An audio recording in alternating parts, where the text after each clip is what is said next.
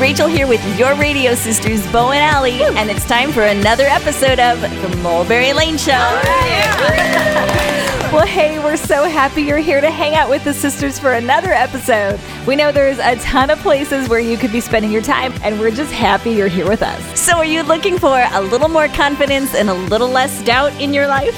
A little more creativity, a little less criticism. Amen. How about a little more you and a little less trying to be everyone else? Well, in the next hour, the artists you're going to hear from are going to sprinkle some positivity into your life to get you in a better headspace. 1000%. Let's get to it, sisters. Let's do it, Bo. The Mulberry Lane Show's on. Celebrity stories, songs. You're going to have it going on when we tell you who's stopping by now. Well, up first, guys, Kenny Wayne Shepherd.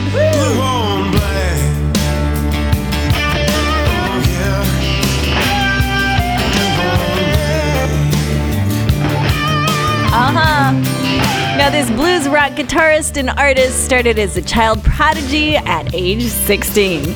Now, he shares how this label early on in his career affects him today. And if you're someone who likes to surround yourself with talented people to push you forward, you're in good company.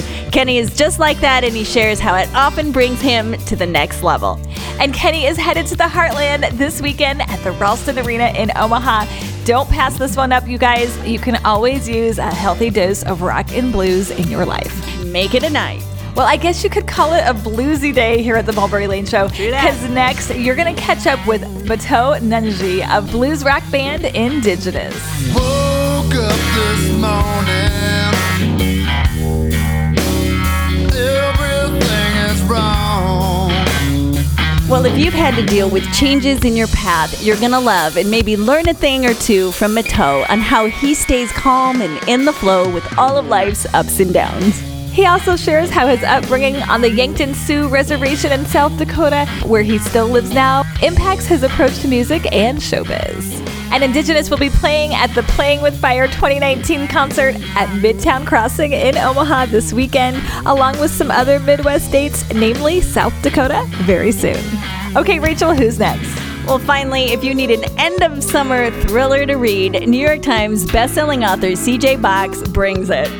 You're going to hear all about his new book, The Bitter Roots, and you know you don't hear this very often on the show, but it's an interesting point to ponder. Listen to this. He values craft over inspiration. So in other words, he feels inspiration is nothing without the craft. So it's the hard work to bring it to life after the inspiration. So interesting chat with CJ Box. Some skills to next level your game.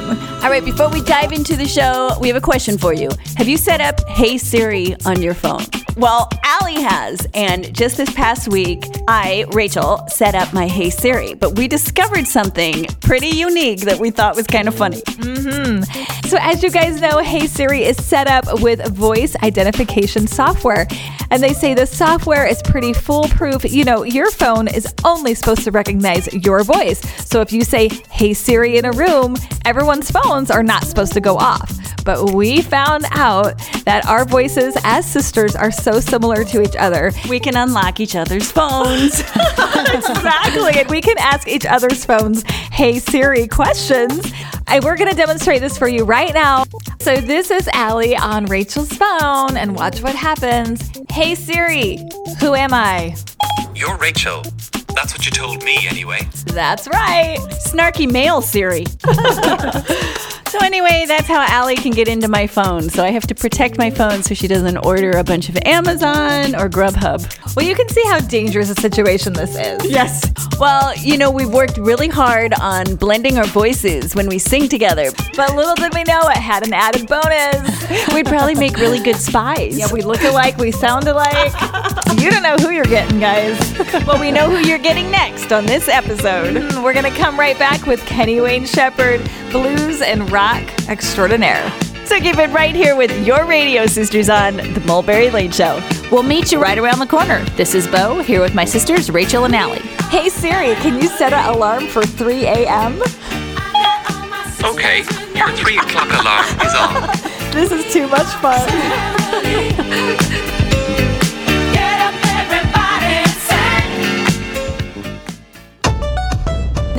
is brought to you by Braddock Finnegan Dermatology, advanced comprehensive medical, surgical, and cosmetic dermatologic care. BraddockFinnegan.com. Your creative fueling station, The Mulberry Lane Show. Glad you're here with us. I'm Bo, here with my sisters Rachel and Allie. Well, with 5 Grammy nominations, 2 Billboard Music Awards, 2 Blues Music Awards, and 7 #1 blues albums, Kenny Wayne Shepherd is synonymous with the blues rock genre. Now, he's bringing his brand of music to Ralston Arena this weekend, but right now, you're going to get a behind-the-curtain look at the life of Kenny Wayne Shepherd. Welcome to the show, Kenny Wayne Shepherd. Hi, ladies. How are you? Yes, we're good. How are you? I'm great, thanks. Great to have you with us. Okay, so first you have to tell us what we can expect from the concert this weekend. Well, we have a new record that came out like May 31st, so we're obviously featuring songs from the new record, and the response has been really, really positive. Awesome. It's really been overwhelmingly positive, both from the fans and the press. So And that's The Traveler, right? Yeah, that's The Traveler. Throughout the show, we do about half that record, but, Okay. you know, we have a pretty large catalog, and there's a lot of people that come to the shows that have been growing. So we try and cram as many songs as we can from previous albums that are either what we believe to be showstoppers or songs that we think people are really coming to hear. So Okay. hopefully everybody leaves satisfied. Yes, and you probably know exactly what those songs are and how to give it to them. Yeah, I mean, they go over well with the crowds, and you know, which ones have kind of become staples in the set, and then obviously, you know, through radio success and things like that over the years, there's some songs that just have to be played. Yeah. So you were talking about The Traveler, that's your latest album. So talk a little bit about how that album came together. And you're really big on who you surround yourself with and who you play with. So get into that, who you choose to work with. Well, yeah, I mean, I try and surround myself with the best musicians possible because it makes me better, you know, it makes me a better musician, and obviously it makes for better music. So for this record, basically, you know, I used almost the same exact band that I tour with. Essentially, it was the exact same group of musicians from the previous album later on down. And so we've got, you know, Chris Layton on drums, and Chris played with Stevie Ray Vaughan in Double Trouble, you know, his entire career before playing with me. And then Noah Hunt, who's been singing lead vocals with me now for 22 years. Okay. And then I'm doing lead vocals and guitar. And then on bass, we have Kevin McCormick, who is my bass player in my other band. I have a side project called The Rides with Stephen Stills and Barry Goldberg. And then Kevin was out on the road with me for about a year and a half, so we brought him into the studio. And this guy, Jim McGorman, on keys, who does not tour with us, but we also had Joe Crown, who's our keyboard player, on the road with us in the studio as well. So we had great musicians, and we recorded this. We had an opening in our schedule. We had a little bit of time off. You know, I just thought we should take advantage of the time. Okay, so now, are you all in the studio together? Do you come in separately? How does that look?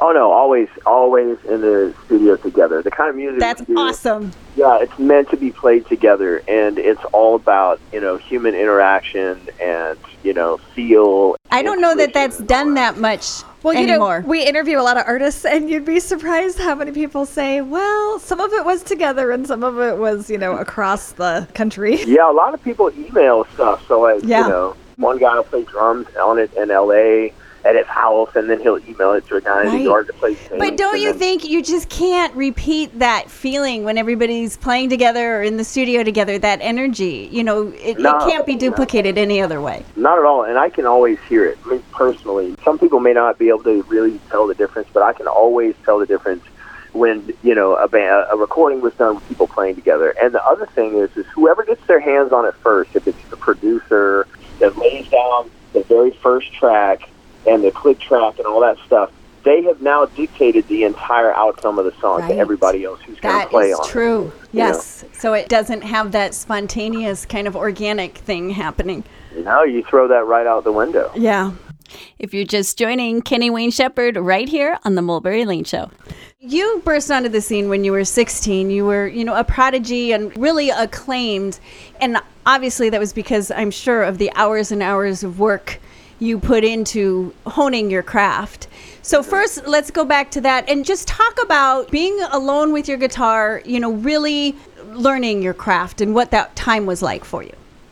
Well, yeah, for me, it was like, it was tedious. I didn't just wake up and, like, you know, overnight and know how to play guitar. It was certainly a process, and there was many years of just sitting in my room, at home or in the living room with the guitar and making more mistakes than I was making sense. Right. And then after a while, after you do it enough, things start to kind of make sense. It's almost like all of a sudden you can read a language or something. It's like I started looking at the instrument and pieces started coming together. And, it was tedious, but, I loved doing it. I really enjoyed it. And I also enjoy, learning things in general and teaching myself things. It was a gratifying process. It was a long process, but in the end, it really paid off. Right. So then the other half of that equation was, having that success early and really being acclaimed as an artist. Everybody grows up. So was there a point where you questioned things or a point where you had to transition to a different way of looking at yourself? Or how was that growing up after being kind of a child prodigy? Well, the thing is because so much emphasis was put on my age early on and how young I was. It wasn't even until just recently that people stopped associating me with the idea of being a child prodigy. Okay. But it's kind of cool because people consistently still think I'm a lot younger than I am. But, the other side of that coin is having a career that's been going on this long, which I'm really grateful for, is that the eventuality is that, now me and the other people that came up around, the same time as me, we're realizing that the transition is taking place where we went from being the young guns and the young bloods and the newcomers to we're going to eventually be the old timers of the genre. You're not there yet, but you probably have to prepare yourself for that. Well, I'm just trying to take care of myself, stay fit, and challenge myself musically and mentally and things like that. Stay on top of my game. As long as I'm able to bring it, on stage and in the studio at the level which I'm accustomed to, then I'll keep doing it, But if it ever gets to the point where I just can't do it anymore, or they're just kind of propping me up there as a novelty act, then I don't know that I'm down to do that. You're not going to be there for that. But you have a lot of, there's a ton of older rock blues musicians that you can still look to and how they're doing as well. Well, right, we're on tour with Buddy's guy right now, and Buddy's 84 or 85. Wow. And he's still bringing it, and he's got a lot of energy, so I hope if I'm anywhere near, as energetic as he is, if I live that long, then, I think I'll be in pretty good shape. Yeah. Gonna leave it right there for just a sec. We'll be back with more good stuff from Kenny Wayne Shepherd right here on The Mulberry Lane Show. Hey, blue on black, tears on a river, push on a shove, it don't mean much. Joker on Jack, match on a fire, cold on ice, a dead man's touch. Whisper on a scream, doesn't change a thing, don't bring you back. Blue on black. Well, Dr. Mary Finnegan of Braddock Finnegan Dermatology is here to tell you about Aqua Gold. So Aqua Gold is a small vial that has small stainless steel needles that are finer than a human hair, in which we can leave product in the surface of the skin. The procedure takes about 15 minutes for the whole face. It gives a very dewy look, an airbrushed look. There's mild redness, otherwise no downtime at all. Aqua Gold at Braddock Finnegan Dermatology. That's BraddockFinnegan.com. Travel down a new lane. You're hanging out here on the Mulberry Lane Show. It's Allie along with your radio sisters. Glad you're here with us. Rachel Bowe and Allie right here with Kenny Wayne Shepherd, talking all about his journey as musician and artist. So let's jump back in now with part 2 with Kenny Wayne Shepherd right here on the Mulberry Lane Show. So now, are there things that you still learn about the guitar today? Yeah, absolutely. I think that's universally in life. As long as we're living and we remain open to learning, there's always more to be learned, whether it's in your instrument or anything, really. Right. And then I also want to speak to something that Rachel just asked you. We kind of talked about how people viewed you as the young guy and everything. But talk about your perspective from the inside out. Did there come a point when you said to yourself, I'm grown up now, I can tell these people around me what to do and not be told that? Or were you always kind of telling people how you wanted things from the beginning? I've always been a big driving force behind my career, both creatively and in the business realm. Even as a teenager, my dad was adamant that in all the major business meetings, always had input on the business side of things. He's like, this is your career, and you need to know what's going on in it. And so, as a result, as I've gotten older, where before I was just kind of sitting there and I was, having some input, but I was also learning and trying to like absorb how it all works. Now it's, really enabled me to really take the reins, so to speak. And so, yeah, I mean, I'm involved in all of it. But I remember my dad telling me that when he hit his 30s as an adult, that was when people began to take him seriously, and then life really began at 40, and that was like when you're in your 40s, that's like when things really come together, just as a human being and also, in the business world, and that's been my experience too. And he was a concert promoter. Well, he was the disc jockey, and he was a program director for several different radio stations in my hometown, and he did concert promotion kind of on the side. Okay. So I grew up around a radio station. I grew up around going to every concert that came through town and going backstage and meeting the bands and, so I had all this insight. Yeah, you had an inside look at things early on. Yeah. Nobody knew. Like, I didn't realize, now looking back, I go, wow, this was all setting me up for my career. Right. Pretty interesting. And, your dad really gave you a gift from the beginning in having you be instrumental in all those meetings and being part of the decisions. Well, yeah, most artists, I guess I can only speak for myself, but it seems that a lot of artists, they're just not interested in the business side of things. Right. And I totally get that because they're creative types, and so am I, but ultimately down the road going, why were things done like this? Why did this happen? Who approved this? Right. And, where's my money? And they don't have a clue as to what's going on. Mm-hmm. Yeah, and that's not the best place to be in. No. So now you also have your side project you mentioned earlier, The Ride. So before we let you go, it seems like you have a lot of places where you put your creativity. And one of the purposes of the show is to make sure people stay in touch with their creativity. So speak a little bit about how, as a creative person, you keep that creative energy and are able to keep multiple things going.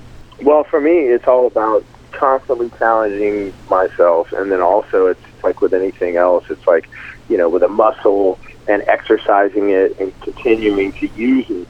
Songwriting and being creative is the same thing. It's like if you step away from it for too long, it can take you, a little while to get back into the flow of things. So I like to just constantly be on the creative plane, and that continues to keep me moving forward. And then by playing with other great musicians and writing songs with legendary songwriters and legendary artists and doing all these collaborations, it keeps me learning and it keeps me on my toes, and it keeps you growing. Me being creative. Yeah. And is there anything that you personally do to get yourself more in a creative mood?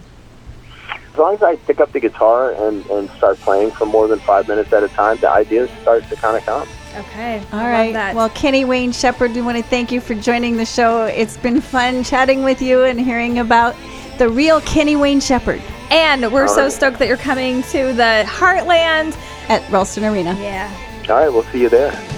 It's Kenny Wayne Shepherd here on the Mulberry Lane Show. Keep that creative muscle flexing and stay on that creative plane with Mato Nanji of Indigenous. On the other side of the break, we'll meet you right back here on the Mulberry Lane Show. I ain't looking for a one-time girl. I need a little more to light up my world. I want a woman like you. Same old, change the station to a new kind of cool kind of conversation. I want a woman, yeah, I want a woman like you. Now give me that sunshine stuff, some of that summertime moonlight love, looking so sweet with a badass attitude. Well, shake it up. Hey, it's Allie here with the Mulberry Lane Show, and did you know you can be a part of our free email list every week where you'll get more sister fun, links to archived radio shows, tips on creativity for your life, and real connection. All you have to do is text the word Mulberry to the number 22828, and then you enter in your email. So join the free Mulberry Lane email newsletter, and we'll land in your inbox once a week. Text the word Mulberry to 22828. The Mulberry Lane Show, where every creative journey is respected. I'm Bo, here with my sisters Rachel and Allie. Mato Nanji of the much celebrated band Indigenous is coming to the Playing with Fire concert series this weekend in Omaha. Hear what Mato has been up to with all of his projects and how he keeps moving forward creatively. Welcome, welcome to the show, Mato Nanji. Thank you. Appreciate it. Yeah. Thanks for having me. Yeah, it's so good to have you on the show. So now the band Indigenous originally started with you, your brother, your sister, and your cousin. And you guys achieved quite a bit of success in that initial format. So, we're a family band. So, as you grow up together, inevitably people have different desires and directions. So, what ultimately led to you guys splitting up?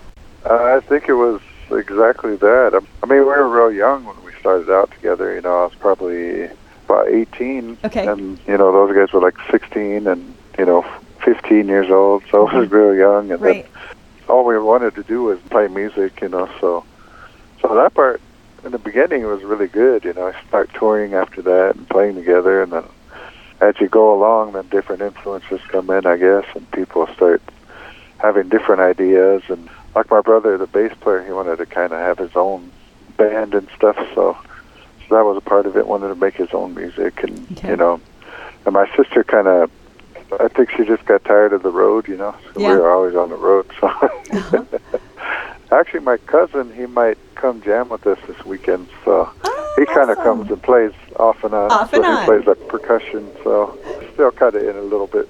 Yeah, well, that's good. So now, as a family, was that a difficult time going through that, figuring out what everybody wanted? Were you able to keep the family relationship going, or did you have to just completely go separate ways and then came back later?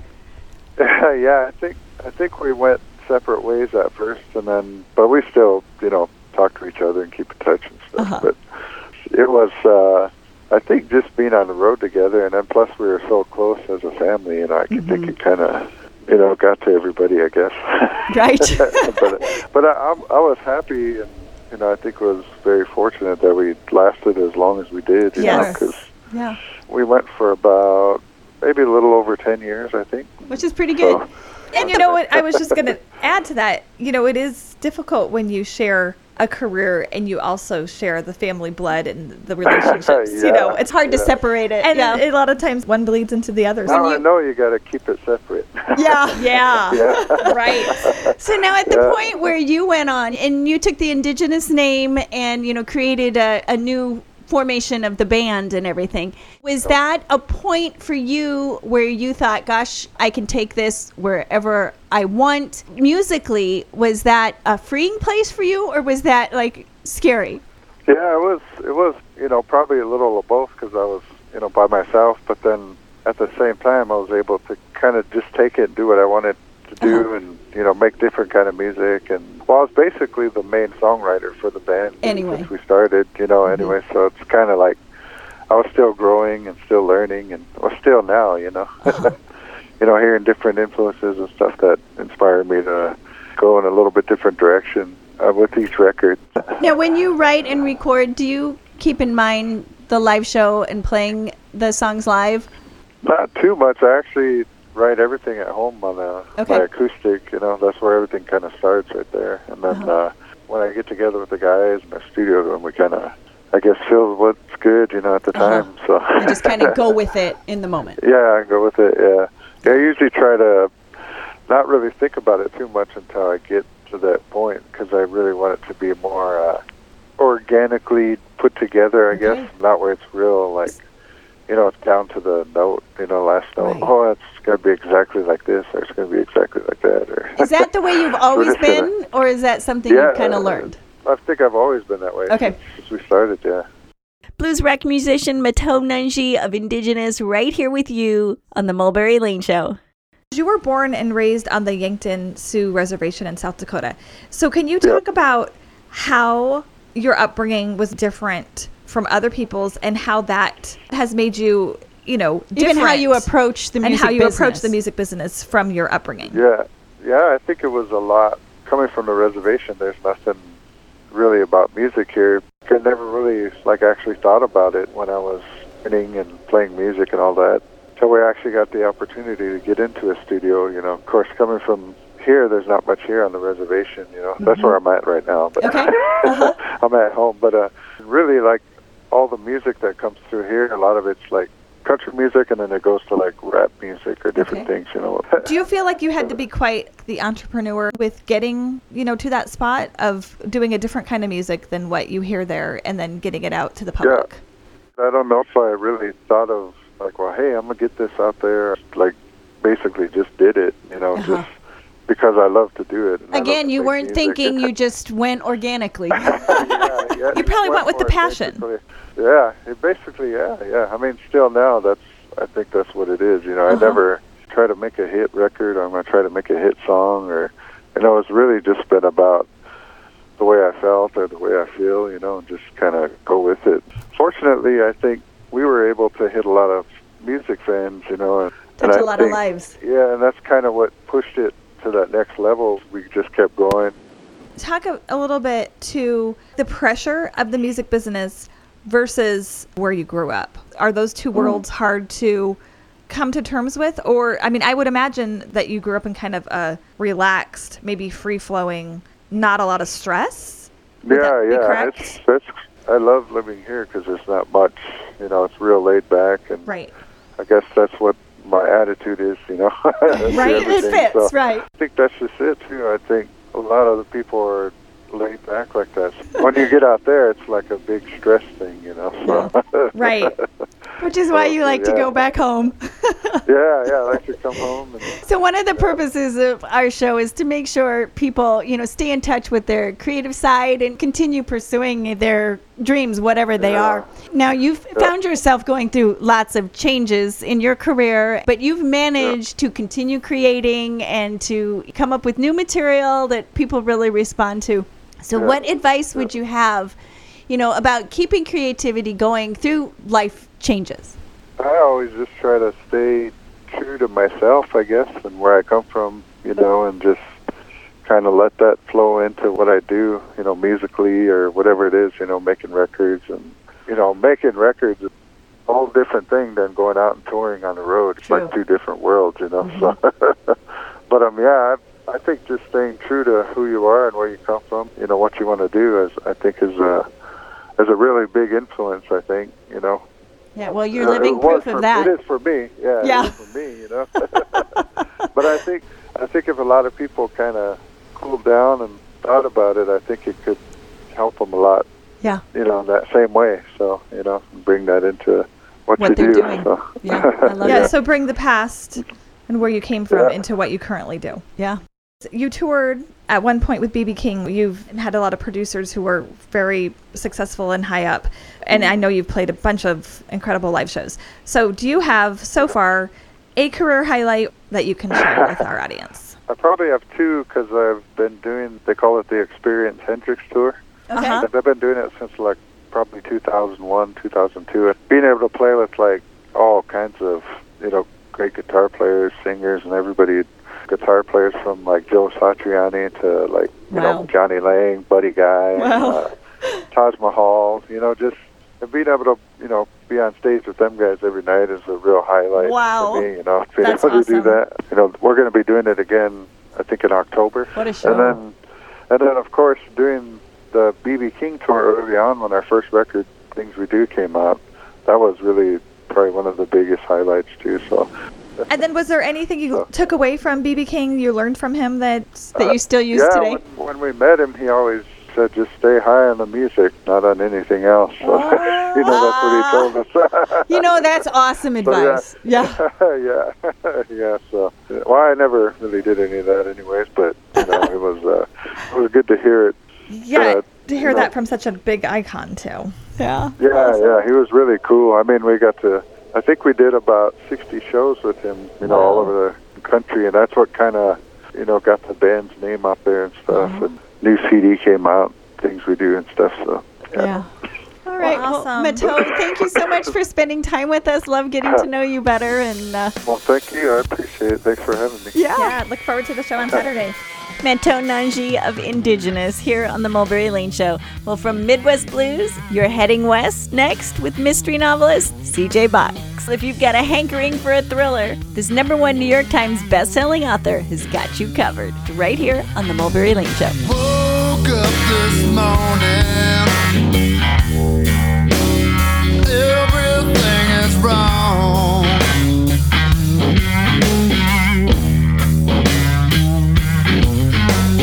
Seems my time has come, and now it's gone.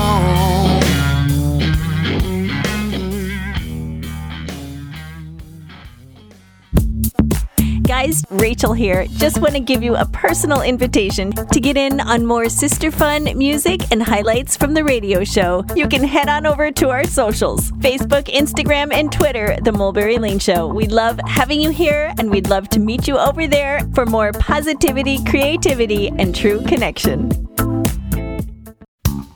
We've got you covered. Back to the Mulberry Lane Show. It's Rachel here with your radio sisters, Bo and Allie. Well, New York Times bestselling author and Edgar Award winner CJ Box joins your weekend to tell you about his latest suspense novel, The Bitter Roots. Now, you're going to hear what drives this author and how he keeps the hits coming. Welcome to the show, CJ Box. Well, thank you very much. I've never been sung on to a show before. Well, I'm glad we could be the first. Now, this book is the 4th in the Cassie Duel series. So first talk about Cassie and then what she's in for in this book. Sure. Cassie Duel is a single mom who was introduced in 2013 in the book The Highway, where she was working for the Sheriff's Department in Montana. The character was so much fun to write and so well received that even though I wasn't planning on writing another series, besides the Joe Pickett series, this is now, like you say, the 4th book where she's appeared. And she worked for the Sheriff's Department previously, and in this book, The Bitter Roots, she opens up her own private investigative firm in Bozeman, Montana. Her first big job is to work for a local defense attorney whose client is the oldest son of a dynastic ranch family in the Bitterroot Valley in Montana, and he's accused of assaulting his 15-year-old niece. Oh, wow. And Kathy takes the job, wants the guy to be guilty, but just wants to confirm that the law enforcement up there did their job. Okay. But when she goes there, she gets a lot of pushback from the local sheriff and the family, and soon she's in the middle of the most dysfunctional ranch family one can imagine. Okay. And you got to create all of this. Right. So now you have 19 books in the Joe Pickett series. Correct. After that, you created this female character. Like you said, you thought it was just going to be a one-off. What went into building this female character that made her so compelling and people wanted more? Well, I think it's simply because she's a very real person. Okay. Yeah, she's not a superhero. She didn't go beating up people. She's a little bit overweight. Like I said, she's a single mom. Her husband was killed in Afghanistan, so she's been raising this son on her own. She's very determined. She wants justice. She's relentless, but she also makes mistakes. Okay. And I think she just comes across to most readers as somebody they know or somebody like them. And I'm guided along with all of this because my first readers are my wife and my 3 daughters and my female agent and my female editor, who all really like the character and keep me on track. So then is she based on anybody in particular? Not really based on a person, just based on different people I've known and met and admired. Do you think it's because, of your wife and 3 daughters that you were able to authentically have a female voice? I do think it is, because especially my daughters, who are very strident, they object if I objectify or dismiss a female character in any of the books. Okay. So I always kind of have their voices in my head, and I'm surrounded by lots of strong women who aren't scared to tell me what they think. That's so awesome. Now, our dad, 4 daughters in our family. So what was it like for you raising 3 daughters? 2 of them are twins, so a little different dynamic. But I remember one of the things I've said in the Joe Pickett series, I remember thinking to myself that every night I'd return from work into the house of feelings. And it's kind of like that. Yes, I'm sure my dad would agree. So then suspense is your forte. what are the elements that you have found that, really build the suspense, draw the reader in, and just keep them hooked? Well, I don't ever start with the plot. I start with the location or the theme. Because I write about the West and the Mountain West, it's usually something that has to do with things that people are talking about, whether it's environmentalism or energy production, or in this case, the curse of the third generation on a ranch where the grandchildren all go after each other. Mm-hmm. So I start with that. Then I figure out a way to, how can I pull the reader through this big theme or controversy in a page-turning way. Okay. And then I build an outline for it and then start to write it. And, after 24, 25 books, I think I've kind of got figured out how to do the craft part and what should have happened when. Okay. And I always feel like when I'm writing, if I'm becoming bored, the reader will be bored. Okay. So I try to move it along. Okay. So now, any time throughout your writing career, have you ever come upon a dry spell where just nothing's coming, nothing's working, and how did you overcome that? I have not. Okay. I've never had that problem. My biggest problem sometimes is time. Sometimes I feel like I've got too much on the agenda and I don't have enough time to flesh out the book, but I never have a problem with keeping the story going. So why do you think that is? I think it's because it's my profession. It's my job. I mean, a farmer can't just say, I don't feel like farming today and just spend the day in bed. You've got to do what you do. So do you have set times where you write every day? Are you pretty disciplined? I'm pretty disciplined. I treat it like a job. I go to work every morning and edit what I wrote the day before, and then I always try to have a minimum of 1,000 words, which really isn't all that long. And sometimes it's double or triple that. And I don't worry about the time so much as the word count. So now on the show, we always like to leave our listeners with some advice about how to keep their creative dreams alive or how to go after their big dreams. So how would you speak to that? When it comes to writing and writing novels, when people ask me what they should do, how they should get into it, I always say they should read more widely. Okay. They'll learn more. If they deconstruct the books that they really like and admire, they'll see how the author did it and the structure and so on. Creativity, I think, is kind of like 5% of every novel. The rest is craft. Okay. And I think if writers are waiting to be inspired, they'll never get a book done. They'll just have to do it. Describe craft, how you would define it. Well, what should happen by the first 20 pages of the book? How do you hook a reader? I am constantly going back to the first sentence, first paragraph, first page of the book to make it so that someone can immediately just step right into it and not be lost and not have to feel like they're doing homework to get to the point. And that comes from, making it compelling by, not being self-indulgent with a lot of descriptive stuff that people skip. And just move it along. Move it along. I love that. CJ, we want to thank you so much for joining the show. It's been a joy hearing about your craft. Well, thank you very much. Okay, take care. CJ Box, you guys. What a man, what an author. Be sure to check out his new thriller, The Bitter Roots. Every day, every day, every day, every day I write the book. All right, guys. Well, it's time right now for show notes. It's our favorite part of the show. We handpicked the best pieces of advice from each guest on this episode. So here we go. All right. First up today, you heard from blues and rock great Kenny Wayne Shepherd. Now, he told you that creativity is like a muscle and you've got to exercise it. If you step away, it's hard to get back into it. But if you're on a creative plane, it's easier to keep it up. He also says it's a good move to collaborate with talented people who will keep you on your toes and keep you moving forward. So open your eyes up to new collaborations and new horizons. That will push you in the direction you want to go. Okay, Rachel, who's next? Well, then you heard from Mato Nanji of Indigenous. Now, he says it's so important to stay true to yourself and where you come from, and you've got to let that flow into what you do. He thinks if people cool down and really think about it, this would be a good approach, and he's talking to you.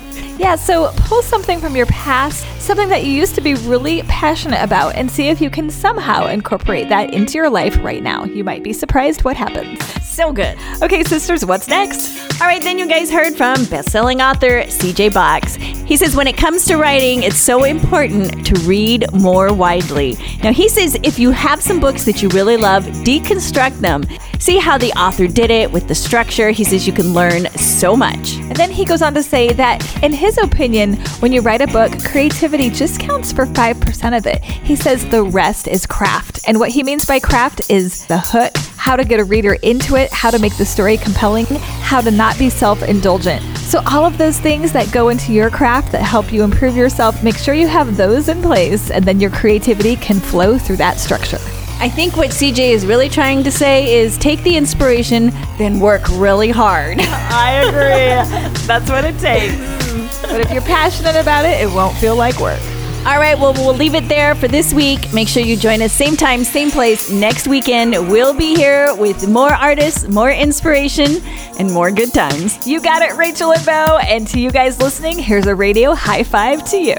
All right, Bo, Stay happy and stay blessed. Allie, do me a favor and don't forget to be awesome. For Rachel, that's a wrap. Baby, take a breath, just say yeah.